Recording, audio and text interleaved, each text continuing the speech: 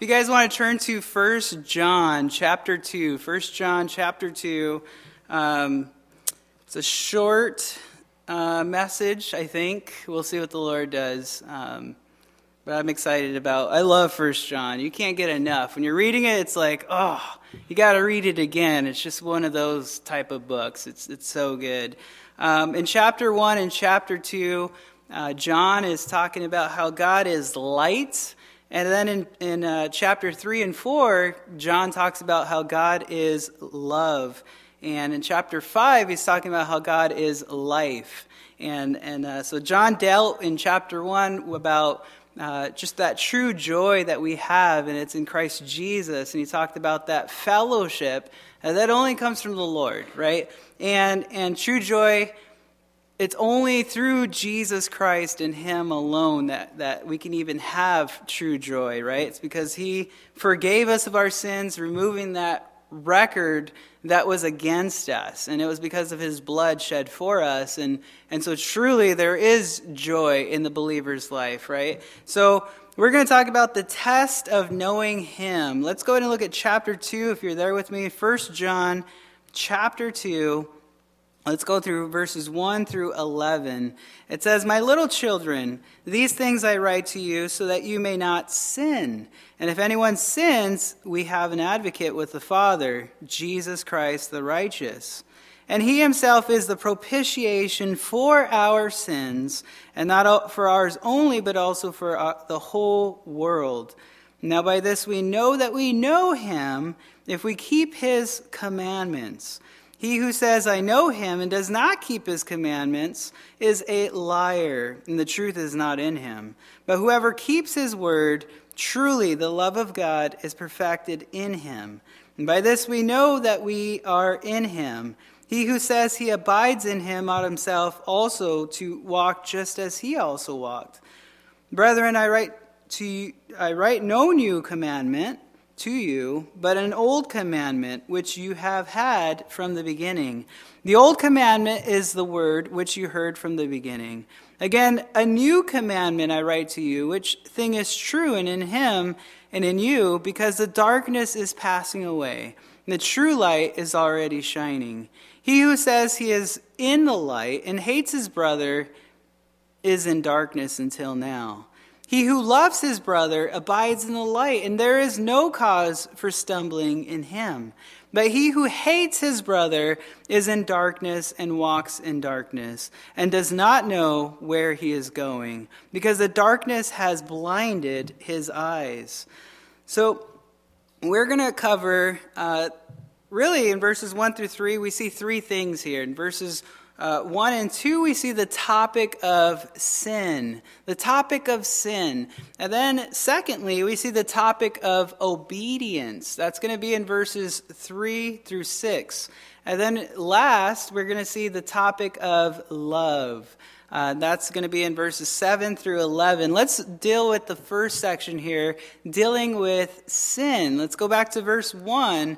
1 and 2, notice, "My little children, these things I write to you so that you may not sin. And if anyone sins, we have an advocate with the Father, Jesus Christ the righteous." So springing from verse 10, John gives us the purpose in verse 1 for the reason why he's writing this letter, right? Go back to 1 John chapter 1, verse 10. "If we say that we have not sinned, we make Him a liar, and His word is not in us. So, therefore," right, in verse 1, "My little children, these things I write to you, so that you may not sin." So, that's the purpose, so that you may not sin, right? Then if you do sin, know that God has a plan for your sinfulness, right? Both ideas, they must be maintained, and the thoughts, they must be balanced here. So that you may not sin. Speaking of acts of sin, the habitual lifestyle of sin. And not shoot for sinning less or less often, but the idea here is not sinning at all, right? That's the idea. And there's those who, you run a race, and you're running a race, and your eyes are on the prize, right? You're set for the finish line, and out of nowhere, boom, you stumble and you fall. There's those in their Christian walk who stumble and they fall, and that's going to happen, right? We're going to stumble, we're going to fall. We're going to fall short of God's glory, of God's standard, which is perfection. But there's those who they don't stumble. They just look at sin, it's enticing, and then they follow after it, and they go for it with all their heart, and it's not a stumbling block at all. There's no fight, there's no war, it's just oh, look at that. And then they go sit down when they're running a race, and it's like, what are you doing? Get up, let's get going, right? Come on, we're running a race. But they just sin. So there's a clear distinction of those who are in a lifestyle of sin, who are choosing habitual lifestyle. I mean, it's sad. I see it. And what breaks me is those who should know better, those who are in ministry, they take sin lightly when sin should grieve us, right? When you hear about it, it should bring pain to your heart, right? When you hear about a person who is in sin, because they are choosing to be an enemy of the Lord. The Lord is your friend, right? He's our best friend. He's our Father. Why would you choose to go against your Father, right? And so it should grieve us when we hear about people doing these things. But it doesn't mean we make it to perfection, right? In 1 John chapter 2, look at verse 8. It says, again, a new commandment I write to you, which thing is true in him and in you, because the darkness is passing away and the true light is already shining. Look down at verse 10. It says, he who loves his brother abides in the light, and there is no cause for stumbling in him. So he's not going to, there's no cause for stumbling in him, right? In fact, turn with me to Romans chapter 6. Romans chapter 6. John is making a simple point that once we confess our sins, just like in chapter 1 of 1 John, verse 9, it says, if we confess our sins, he's faithful and just, right, to forgive us our sins and to cleanse us from all unrighteousness. That's all unrighteousness that he is able to forgive you of. Isn't that great? And does that mean that we're perfect and without sin? No, we're not perfect and without sin. John is showing us we are forgiven from our sin, right? But not perfect from sin, right? So rather, sin has no power, or we're no longer under the dominion and power of sin in that sense, right? So you are not in bondage to, you're not a slave of sin, and you are not made to sin. Do you guys get the idea there? You are not made to sin. You are made to glorify the Lord in perfection, in a beautiful state, right? Adam and Eve, it was a wonderful time. Sin entered in, broke fellowship with the Lord. And thus, it's still breaking fellowship with the Lord. We were not created to sin, and yet we're experts at sin. You think of the investment that we've given in our life to sin. Count up all the hours that you've sinned. You guys are professionals. Congratulations, you rebels, right? Myself included, right? Which is sad to say. But you're not in bondage, right? Or a slave to sin. And Jesus has come to enable us, to empower us, to overcome sin. And it's to say no to being a slave to sin. And only Jesus can do this in our lives, right? It's not something we can conjure up in our own life. It's not by our own strength, our own power. It's not by, maybe if I fast this long from, sin in general, I'll be perfect, No, there's nothing we can do to be perfected from sin, but we can look to the one who is perfect, right? And he, through you, will keep you in perfect peace. He'll keep you in, Jude 24. He keeps us. I love that, right? Now to him who is able to keep you from stumbling and to present you faultless before the presence of him. It's a beautiful picture of only what Christ can do in and through our lives. But it's Christ who can do it, right? Amen? Was it Philippians 4:13, right? I can do all things through myself, right? Self-esteem, me, myself, and I. No, it's Jesus. It's only through Christ Jesus that anything can be accomplished. Are you guys there in Romans chapter 6? Look at verse 12. Paul says, "Therefore do not let sin reign in your mortal body, that you should obey it in its lust. And do not present your members as instruments of unrighteousness to sin, but present yourselves to God as being alive from the dead, and your members as instruments of righteousness to God. For sin shall not have dominion over you, for you are not under law, but under grace." Amen to that, right, church? Are you guys grateful for that? So you see, you're not under the law because you died, right? If this was the courtroom, you went in and you robbed a bank and you ended up dying doing it, they're not going to drag your corpse over here to the judge and say, "Judge, this is what," and the judge says, "That's it, 20 years in prison," right? What? That's just dumb. It's the same thing when you as a Christian think that you're under the law. See, the law has no part in your life as a believer. The law is what brought you to Christ. It's the schoolmaster that led you to Christ, right? Now it's the Lord who does his work in and through your life. You're under grace. You're no longer under condemnation, right? You're under grace. That free gift, that unmerited favor, getting what you don't deserve, right? You and I. So it's a beautiful thing, but you see, Paul says in the beginning of chapter 6, verse 12, "Don't let sin reign in your mortal body, to obey it in its lust," right? Why? I see so many people that they cry and they'll talk about their sin, and really they're doing the Winnie the Pooh, the donkey guy. I forget his name now. The Eeyore. Thank you. They do the Eeyore about their own life, right? About sin, and look at me and my sin, and woe is me, and look at me, and me. Keep looking at me, by the way. And they don't realize, but that's part of pride. Pride can creep in there to get you talking about yourself. And woe is me, and look at me, everybody, and pray for me, look at me. And they don't realize they're doing that, but pride keeps you blind from your lifestyle, right, of what you're doing. You know what the Bible says when you're reading Romans? It's talking about declaring a war. Do you guys know what a war is? You declare war, and that's till the death, right? Something's got to die.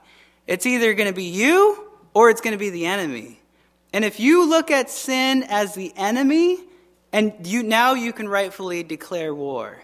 Right? But if you're coming in and saying, "Hey, this is war," and then you're flirting with sin, and you're like, "Hey, sin, I really like you, though, so I really don't want to offend you," right? That's like the churches today. They go to the world, and they're like, "Hi, world, we want to give you the gospel, but we don't want to offend you. I'm sorry, the gospel is offensive."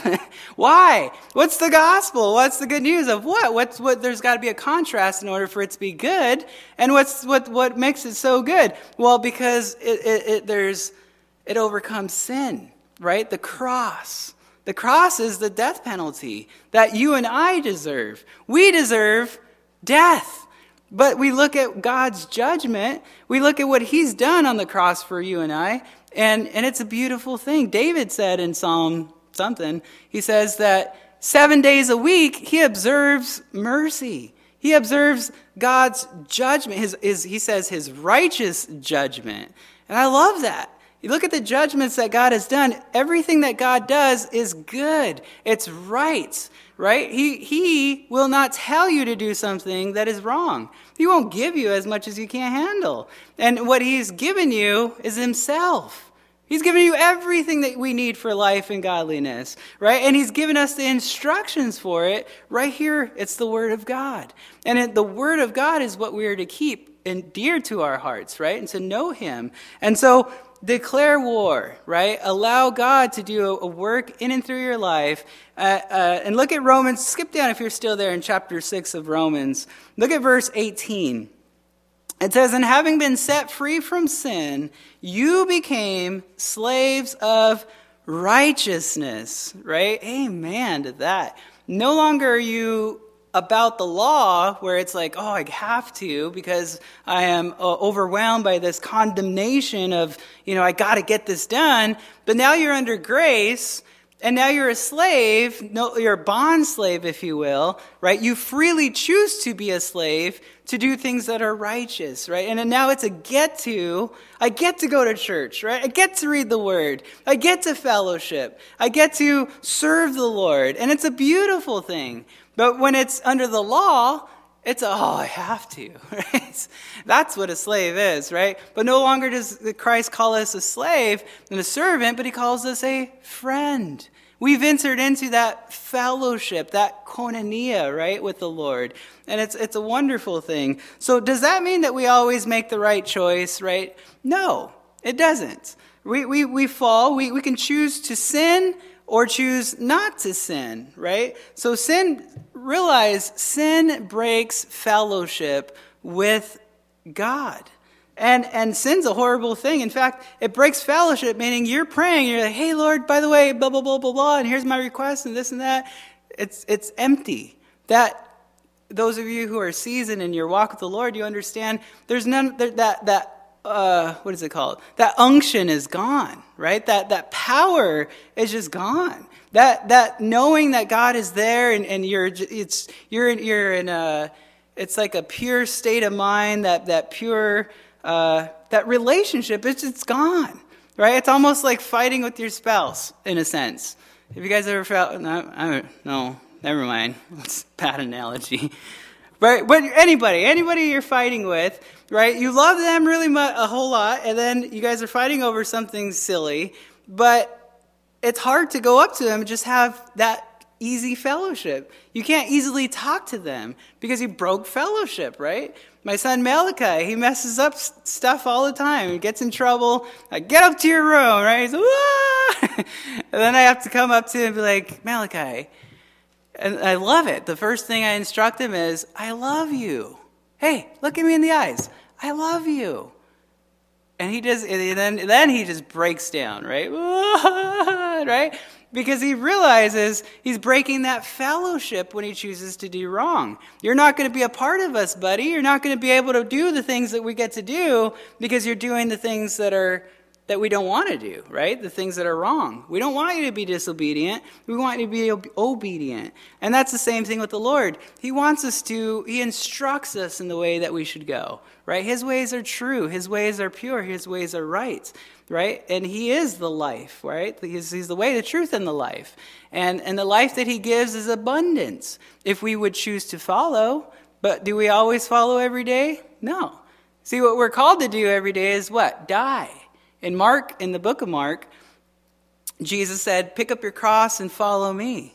You're not worthy unless you do that. But how many times do we do that, Lord? Just, one time, the day I gave my life to you, 10 years ago, 20 years ago, right? 30 years ago? No, he says daily, pick up your cross and follow me. And some Christians, they're like, yeah, I did that last week, but, I'm taking this week off right now. And guess what happens? You backslide, don't you? You begin to compromise, and you're doing things, and then you look, and you're like, how did I get over here? It's because sin has an impact in your life. It breaks fellowship with God. And you don't realize it, but you're at war with God. And I always look at Moses. God says he's doing amazing stuff with Moses, right? He's all Moses, here's the 10 Commandments. Moses, go to Pharaoh, tell him, I am sent you. And he's saying all this great stuff, doing this wonderful. Moses is coming down the mountain, right? And all of a sudden, in the path is the angel with the sword, flaming sword, and he's going to kill Moses. What? He just instructed Moses, go down, go do all this, and then he's going to kill him? What is that? And his wife is like, you dummy, you didn't circumcise your son. And it was like, to me, it's like an eye-opener. Like, God, yes, he's given us a calling, but if you choose not to be obedient to the things he's called you to, then you're in sin. You're not walking with him. You're not in fellowship with him. So that fellowship is a beautiful thing. And that is what we are to fight for, right? Don't fight for sin, fight for the Lord. And so when we do sin, John now encourages us to turn to Jesus Christ, really for two reasons. Go back with me to 1 John. The first reason is because he is our advocate. Notice in verse 1, he's our advocate. It says, "My little children, these things I write to you so that you may not sin. And if anyone sins, we have an advocate with the Father, Jesus Christ, the righteous." So when we fall down, we have a choice to make, right? And he is our advocate. That word advocate is parakletos, right? Used 5 times in the New Testament.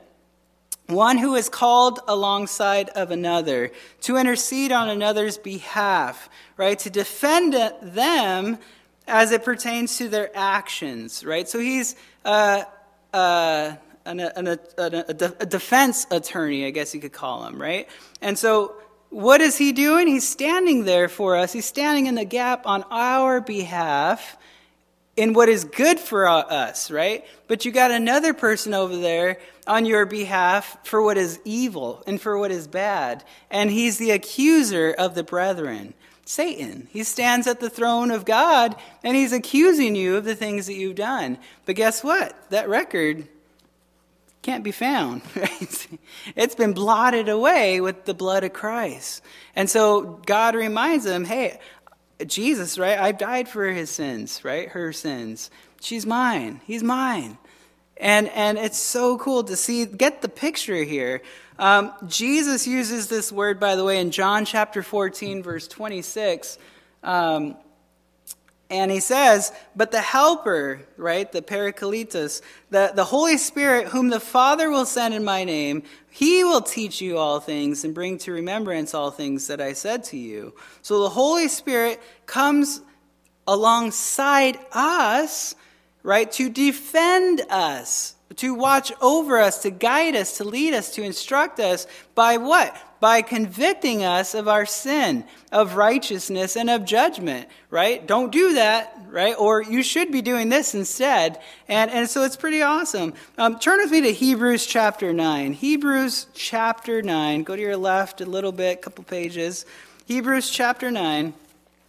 Understand, when we sin, we need a defense attorney. And we can't justify ourselves before God, by the way. We need someone to stand between us and the judge. Since sin separates us from God, right? You can't stand for yourself and justify yourself.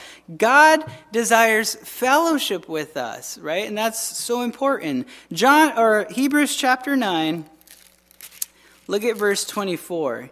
Hebrews 9:24, it says, "For Christ has not entered the holy places made with hands, which are copies of the true, but into heaven itself, now to appear in the presence of God for us." So there it is. In fact, skip down go to chapter 7, a page over to your left, verse 24. It says, "But he, because he continues forever, has an unchangeable priesthood. Therefore, he is also able to save to the uttermost," right? "Those who come to God through him, since he always lives to make intercession for them." We need a defense attorney. And Jesus is interceding for you and I, even now. He's interceding on our behalf. Isn't that cool? In 1 Timothy chapter 2, verse 5, it says, "For there is one God and one mediator between God and men, the man Christ Jesus." Oh, I love that. In Romans chapter 8, verse 34, if you're still there in Romans, it says, "Who is he who condemns?" We know the accuser of the brethren, Satan, right? "It is Christ who died, and furthermore is also risen, who is even at the right hand of God, who also makes intercession for us." So it's the Lord doing that work. Satan's condemning. Christ is there, and he's for you. He's interceding on our behalf, right? And he stands in the gap for you and I, right? He suffered. He died for you and I. And why can Jesus Christ be our advocate? Go back to 1 John. Look at verse 1. It's because he is the righteous one. Isn't that great? He is able to do this because he is the righteous one. I don't know any other righteous one. There is no other righteous one. In fact, if you read in Isaiah chapter 40 to 50, if you read the last 10 chapters of Job, if you read, the Bible, there is no other, right? God even says, there is no other. Look, there is none. There's none like me. He's a God and there is no other besides him. There's nothing like the Lord. Secondly, it's because he is our propitiation. Look at verse 2 of 1 John chapter 2. It says, and he himself is the propitiation for our sins, and not for ours only, but also for the whole world. Propitiation means a covering, a satisfaction, a payment that is due. So it's used again, by the way, in 1 John chapter 4, verse 10, where it says, and this is love, not that we love God, but that he loved us and sent his Son to be the propitiation for our sins. And so it carries the idea of Jesus Christ carrying our sins for us, right? He shows mercy to all of us, right? And he's not giving us the judgment that we deserve. And it's pretty amazing. His death on the cross, he appeased the wrath of God toward our sins. Without Christ, guys, we're doomed, right? We have nothing. We are nothing apart from Christ. So understand, our sin, brings the wrath of God against us. And church, we're adopted. So if anything, open your eyes, right? Be alert and realize what God is God, right? Don't play around. Don't mess around with him. He's serious in his doings. He's just. He's righteous. He's holy. And he will act in his holiness. And it's pretty amazing, the God we serve. So Jesus Christ was the perfect sacrifice, right? He forgave us of all our sin. All our sin. Amen, church? Amen? Amen? Amen. Appeasing God's wrath. It's not because of our good works, by the way. It's not because of our performance. It's not because of who we are. It's based on the finished work of Jesus Christ and him alone, right? And what he did on the cross. This is not only for us that our sins are taken away, but it's also for the sins of the whole world. Isn't that great? If they accept his terms that he would take our place, right? But understand, prideful people, they can't do that, right? They can't accept his work on the cross and that would be it. No, it's not enough for them because they're prideful. They're all about themselves. They have to buy it. They have to pay for it. They have to do some type of work in order to get to heaven. And that's why religions are so popular, right? They're all popular because they get to do something and they get to feel a sense of accomplishment that they get to go to heaven, but they're in for a big reality, right? Check in a sense. But we, Christianity, it's God who came to us. He first loved us. Isn't that cool? So everyone's allowed in heaven if they want to, right? Everybody is. The whole world's allowed, but it's if they want to. And the whole world's not going to, though. But Jesus died for the whole world. But does that mean that the whole world's going to be saved? No. Right? Why? Because the whole world will not receive or believe in who Jesus Christ is, that he is the satisfaction, if you will, or the appeasement of sin. And so the only sin that will not be forgiven is the sin of rejection, the rejecting Christ Jesus and who he is, that he's the Son of God, right? And what he did on the cross for you and I. In fact, in John chapter 3, you guys all know this, so I should just quote it. But for God so loved the world that he gave his only begotten Son, that whoever believes in him should not perish, but have everlasting life. For God did not send his Son into the world to condemn the world, but that the world through him might be saved. He who believes in him is not condemned, but he who does not believe is condemned already, because he has not believed in the name of the only begotten Son of God. There it is. And this is the condemnation, that the light has come into the world, and men love darkness rather than light because their deeds were evil. For everyone practicing evil hates the light and does not come to the light, lest his deeds should be exposed. But he who does the truth comes to the light, that his deeds may be clearly seen, that they have been done in God. Isn't that great? So, go back to 1 John. I love how the Bible it's its own commentary. It's great. I don't have to explain anything. There it is.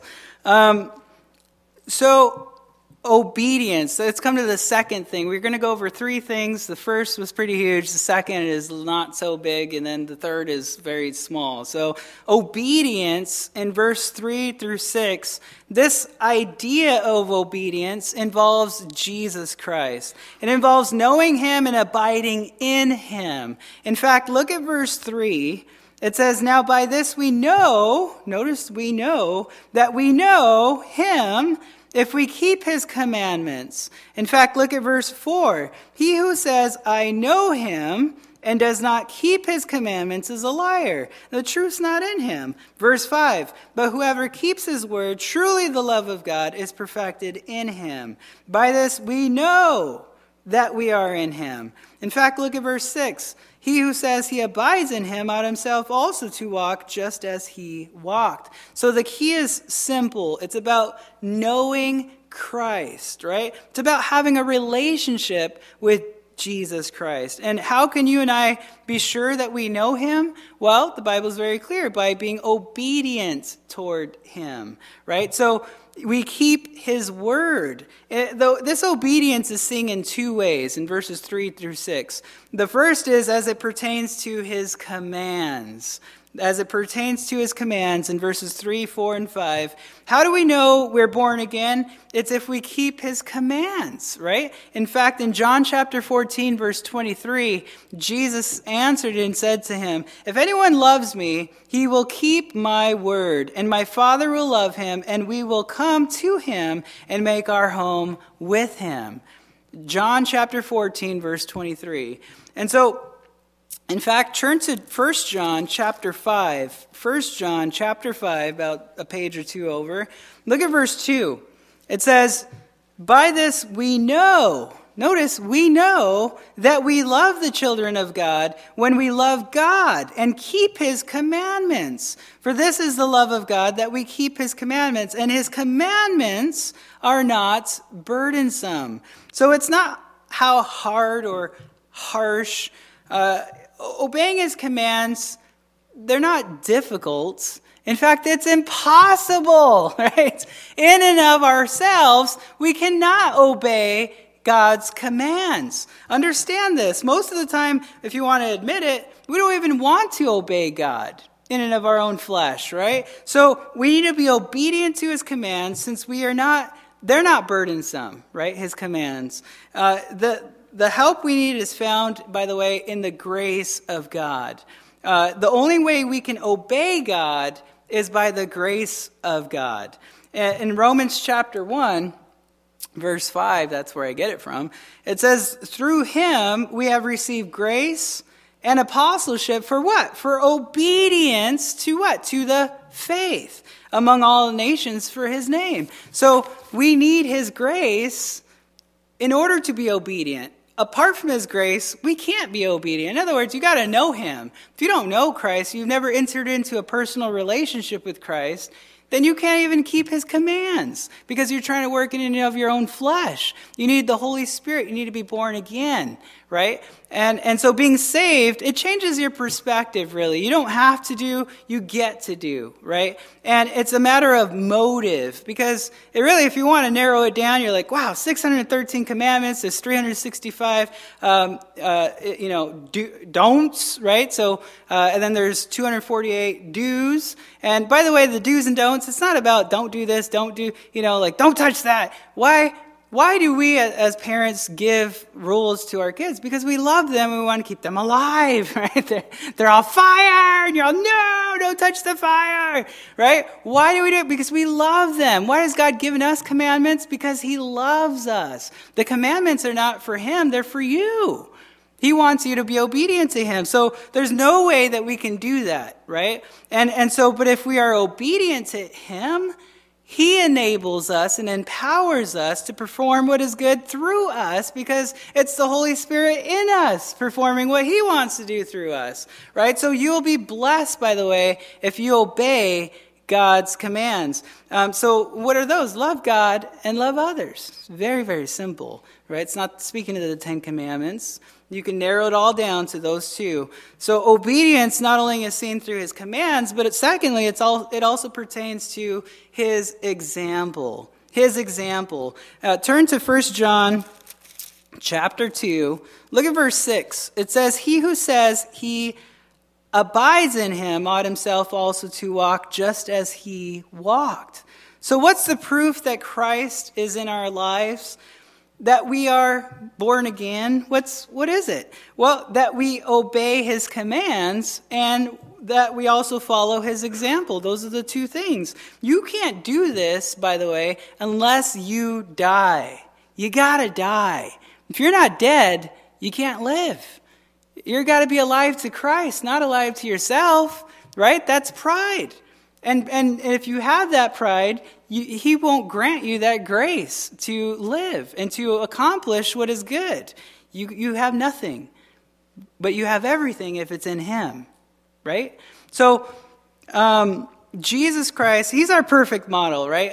He was a humble servant. And what do people say of you guys? Do they say you're a servant? In fact, in 1 Peter, it says in chapter 2, verse 21, it says, for to this you are called, because Christ also suffered for us, leaving us an example that you should follow his steps. So what kind of example did he set for you and I? Well, he was a servant. If you guys remember in John chapter 13, what did he do? He girded his waist and he went up to the upper room, took that towel, right, and began to wash the feet of the disciples. And think about that, the sustainer of life washing the feet of his creation. I mean, talk about the lowest of lows, he's the highest of highs, and he's serving his own creation. And that doesn't make sense at all, right? But he said he does these things that we should follow him. Let this mind be in you, which was also in Christ Jesus, right? Walk as he walked. Philippians chapter 2 in verse 3, it says, Paul says, let nothing be done through selfish ambition or conceits, but in lowliness of mind, let each esteem others better than himself. Let each of you look out not only for his own interest, but also for the interest of others. Let this mind be in you, which was also in Christ Jesus. Amen. You guys know what? I didn't even realize it's Thanksgiving tomorrow, right? I should have been giving we should be thankful study. And as I was praying, this is what the Lord had in store. So if you guys are like, man, this is really not a Thanksgiving study, I apologize. But it really is when you consider what Christ has done on the cross, right, ultimately. So we looked at sin in verses 1 and 2, and obedience in verses 3, 4, 5, and 6. And now he deals with love. Oh, there we go. Don't you guys love love? I love love, right? In verses 7 through 11, he talks about two things. Number one, our commandments, right? In verses 7 through 8. And it's very, very interesting in how he describes love, by the way. Keep an eye on how he's describing love in verses 7 through 8. Let's just read it. It says, verse 7, brethren, I write no new commandment to you, but an old commandment which you have had from the beginning. The old commandment is the word which you heard from the beginning. Again, a new commandment I write to you, which thing is true in him and in you, because the darkness is passing away and the true light is already shining. So notice it's not commandments, plural, but rather commandment, singular, right? I think that's the key in helping us understand these verses, by the way. Is there an old commandment or a new commandment? I mean, come on, which is it? Well, it's both of them, right? Understand, both are true. The old commandment points to love, singular, right? In Leviticus chapter 19, verse 18, that's the old commandment. What does it say? Well, to love your neighbor as yourself. And how many of you guys love yourself? You all do, right? Ephesians chapter 5, it says, no man ever hated himself, right? You all love yourself. And so, verse 8, there's the new commandment. It's not chronological, by the way. It's not numerical. It's literal. In other words, it's fresh is the best description I can give right here. It means fresh. So taking the old and interpreting it in a new way. So let me show you guys. Turn back to John chapter 13. John chapter 13. And look at verse 34. Jesus says here in John 13:34, a new commandment I give to you, that you love one another. But notice this and underline this, not just love one another, but notice the next part, right? As I have loved you, that you also love one another. So we can't love one another in and of ourselves, right? That's very obvious, right? But as he loved them, right? So what makes it fresh is that we love others as Christ loves others, right? And as he loves us, the spiritual sacrifice, it's that spiritual agape, right? That's the word for love. And it's unconditional. It's not, hey, if you do the dishes, then I'll love you, right? It's not, if you do this, then I. No, there is no result. It's, I love you no matter what, right? I was just talking about my son, Malachi, and he does all this bad stuff. I tell him I love him, and that just means the whole world to him, because it breaks his heart that he's breaking that love, that fellowship, right? Because he's choosing to do whatever he wants to do. But he's like, he's only 4 years old. What do you expect? So inwardly, I'm dying and laughing. You know, it's hilarious the things he does. But I don't want to show him that. I want to show him that it's, you know, don't do that. Right? I want to laugh. But it's the same thing. God says, hey, I love you.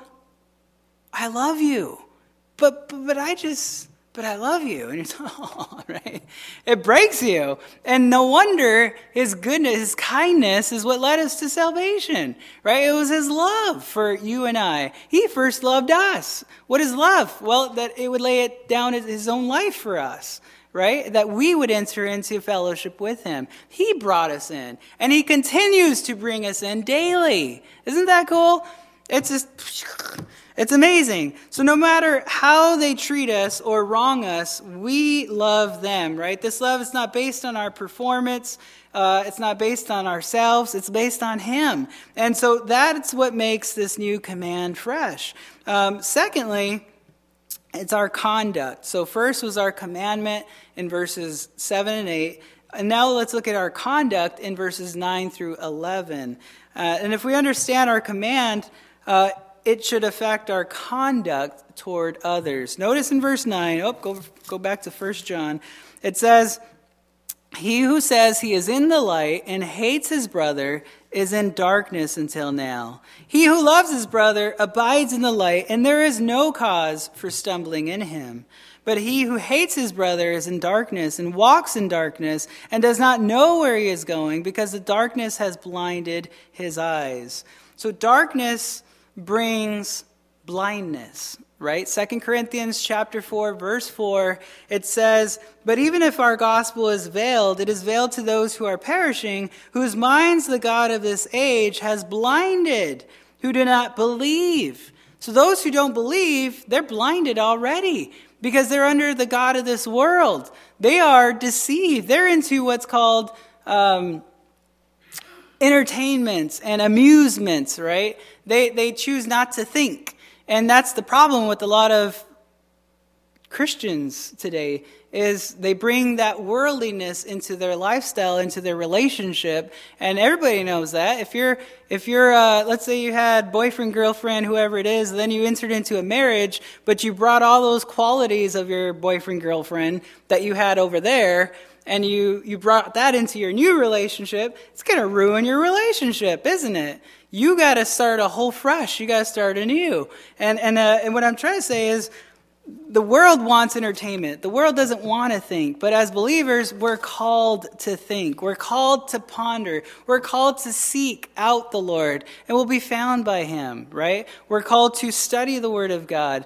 Be a Berean, Acts chapter 17:11. We're called to put this thing to work, right? When thoughts enter our mind that shouldn't be there, what do? We close it down, right? We constantly are in a battle. We're in a war, and we're taking our thoughts captive. We're taking it to where it ought to be and not allowing it to drift wherever it wants to be. In Disney World, right? Out in there in another world.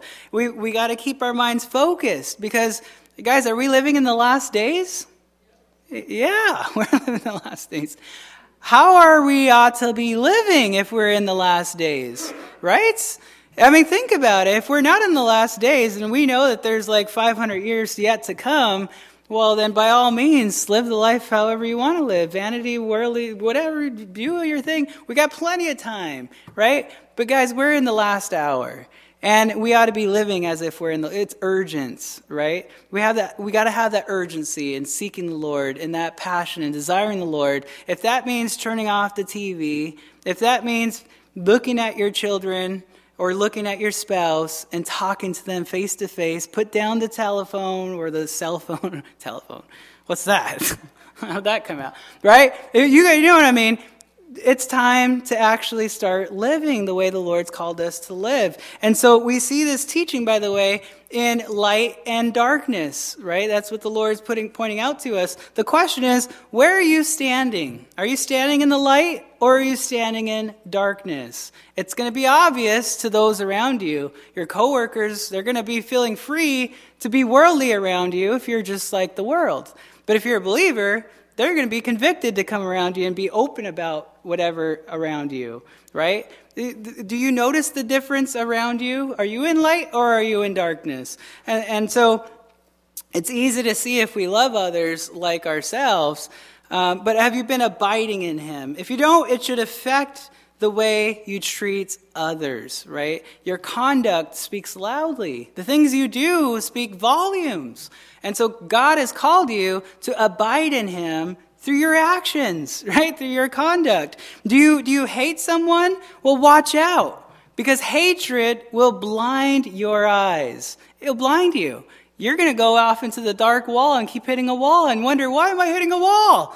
Well, do you hate somebody? Do you hate your brother? Right? Because that's scary. And these commands, they're for your own good, right? I say that again. Don't hate your brother because, well, you're not even a Christian. If you read this chapter again, you're not even a believer. You say that you know God, but by your actions and your lifestyle, you don't even know God. If you knew God, God would be doing a work through your life. That conviction would be in there, right? It'd be jam-packed where it'd be hard to sin. Isn't it hard? Right? It is hard. And it should be hard because the Holy Spirit's in your life. And you're trying to bring in this old traditional lifestyle, and it's going to ruin your life. So, in conclusion, I hope and I pray, as John concludes here, that we all come to a place of humility, right? And servanthood in light of others, right? Not just for ourselves, but for the Lord's benefit and for others, their benefit, right? And so that when others see us, they see Christ in and through us, right? And that's really the goal, right? Not that the others would die, right? They're all wrong. No, they're lost. The world's lost. They need Christ, right? And yes, I want the rapture to happen like ASAP, right? Right now, Lord, please. But there's a part of me that's broken. And why is God waiting? Because he loves them just as much as he loves you. And he's waiting that they might be redeemed as well. You know, we got to have, Lord, what breaks your heart? That's what I want to be broken for, right? What makes the Lord dance and sing and rejoice? That's what I want to sing, dance, and rejoice. What is the Lord into? That's what I want to be into, right? So not that we're perfect. It's just that we may not sin, right? But when we fall short of God's glory, of perfection, know this, we have an advocate with the Father, Jesus Christ, who is our propitiation, right? And when we understand our conduct toward others, guys, we're going to be blessed. right? A transformation's going to happen. In fact, I know I was just closing, but let me just read Romans chapter 12 to you really quick. Paul says in Romans 12:1, I beseech you therefore, brethren, by the mercies of God, that you present your bodies a living sacrifice. Guys, this is a sacrifice, right? It's hard. You got to die. That's why it's hard. And then it won't be hard because you're dead. But a living sacrifice, holy, acceptable to God, which is your reasonable service. And do not be conformed to this world, but be transformed by the renewing of your mind, that you may prove what is that good and acceptable and perfect will of God. Amen, church? And he's going to go on talking about servanthood out in chapter 12 there, and serving the Lord through the gifts God does and the calling he wants to do in your life. Let's stand and let's pray, guys. Oh, Lord, I'm so excited, Father, to just to know you. And I'm thankful, Lord, that you are able to do a work in your own church, Lord, in this church. And we just thank you for the work that you've done and that you are doing and that you're going to do. And I ask, Lord, for those, our family members, Lord, those who you put on our hearts through the message, Lord. We pray for their salvation. We pray for the co-workers around us. Lord, that you would reach them through reaching us, that you would use us, Lord, in this dark world, Lord, to be a light, to shine. Lord, to abstain from the things that we need to abstain for your own sake, Lord, for the sake of those around us, that they might come to salvation. I pray that you would convict us, Father, of the sin that we're in, that you would reveal to us those things that are pulling us apart from that fellowship that you want to have with us. I pray, Lord, that you would do a work in and through our lives, that you would enable us, that you would, Lord, glorify yourself in us. And I thank you for all the work that you do, Lord. Break us, Lord. Crush us, Lord, that there's nothing left of us. Lord, I pray that there would be nothing but you in us. I pray that you would shine bright, Lord, and we just love you, Lord. We thank you for who you are. And I pray this in Jesus' name. Amen.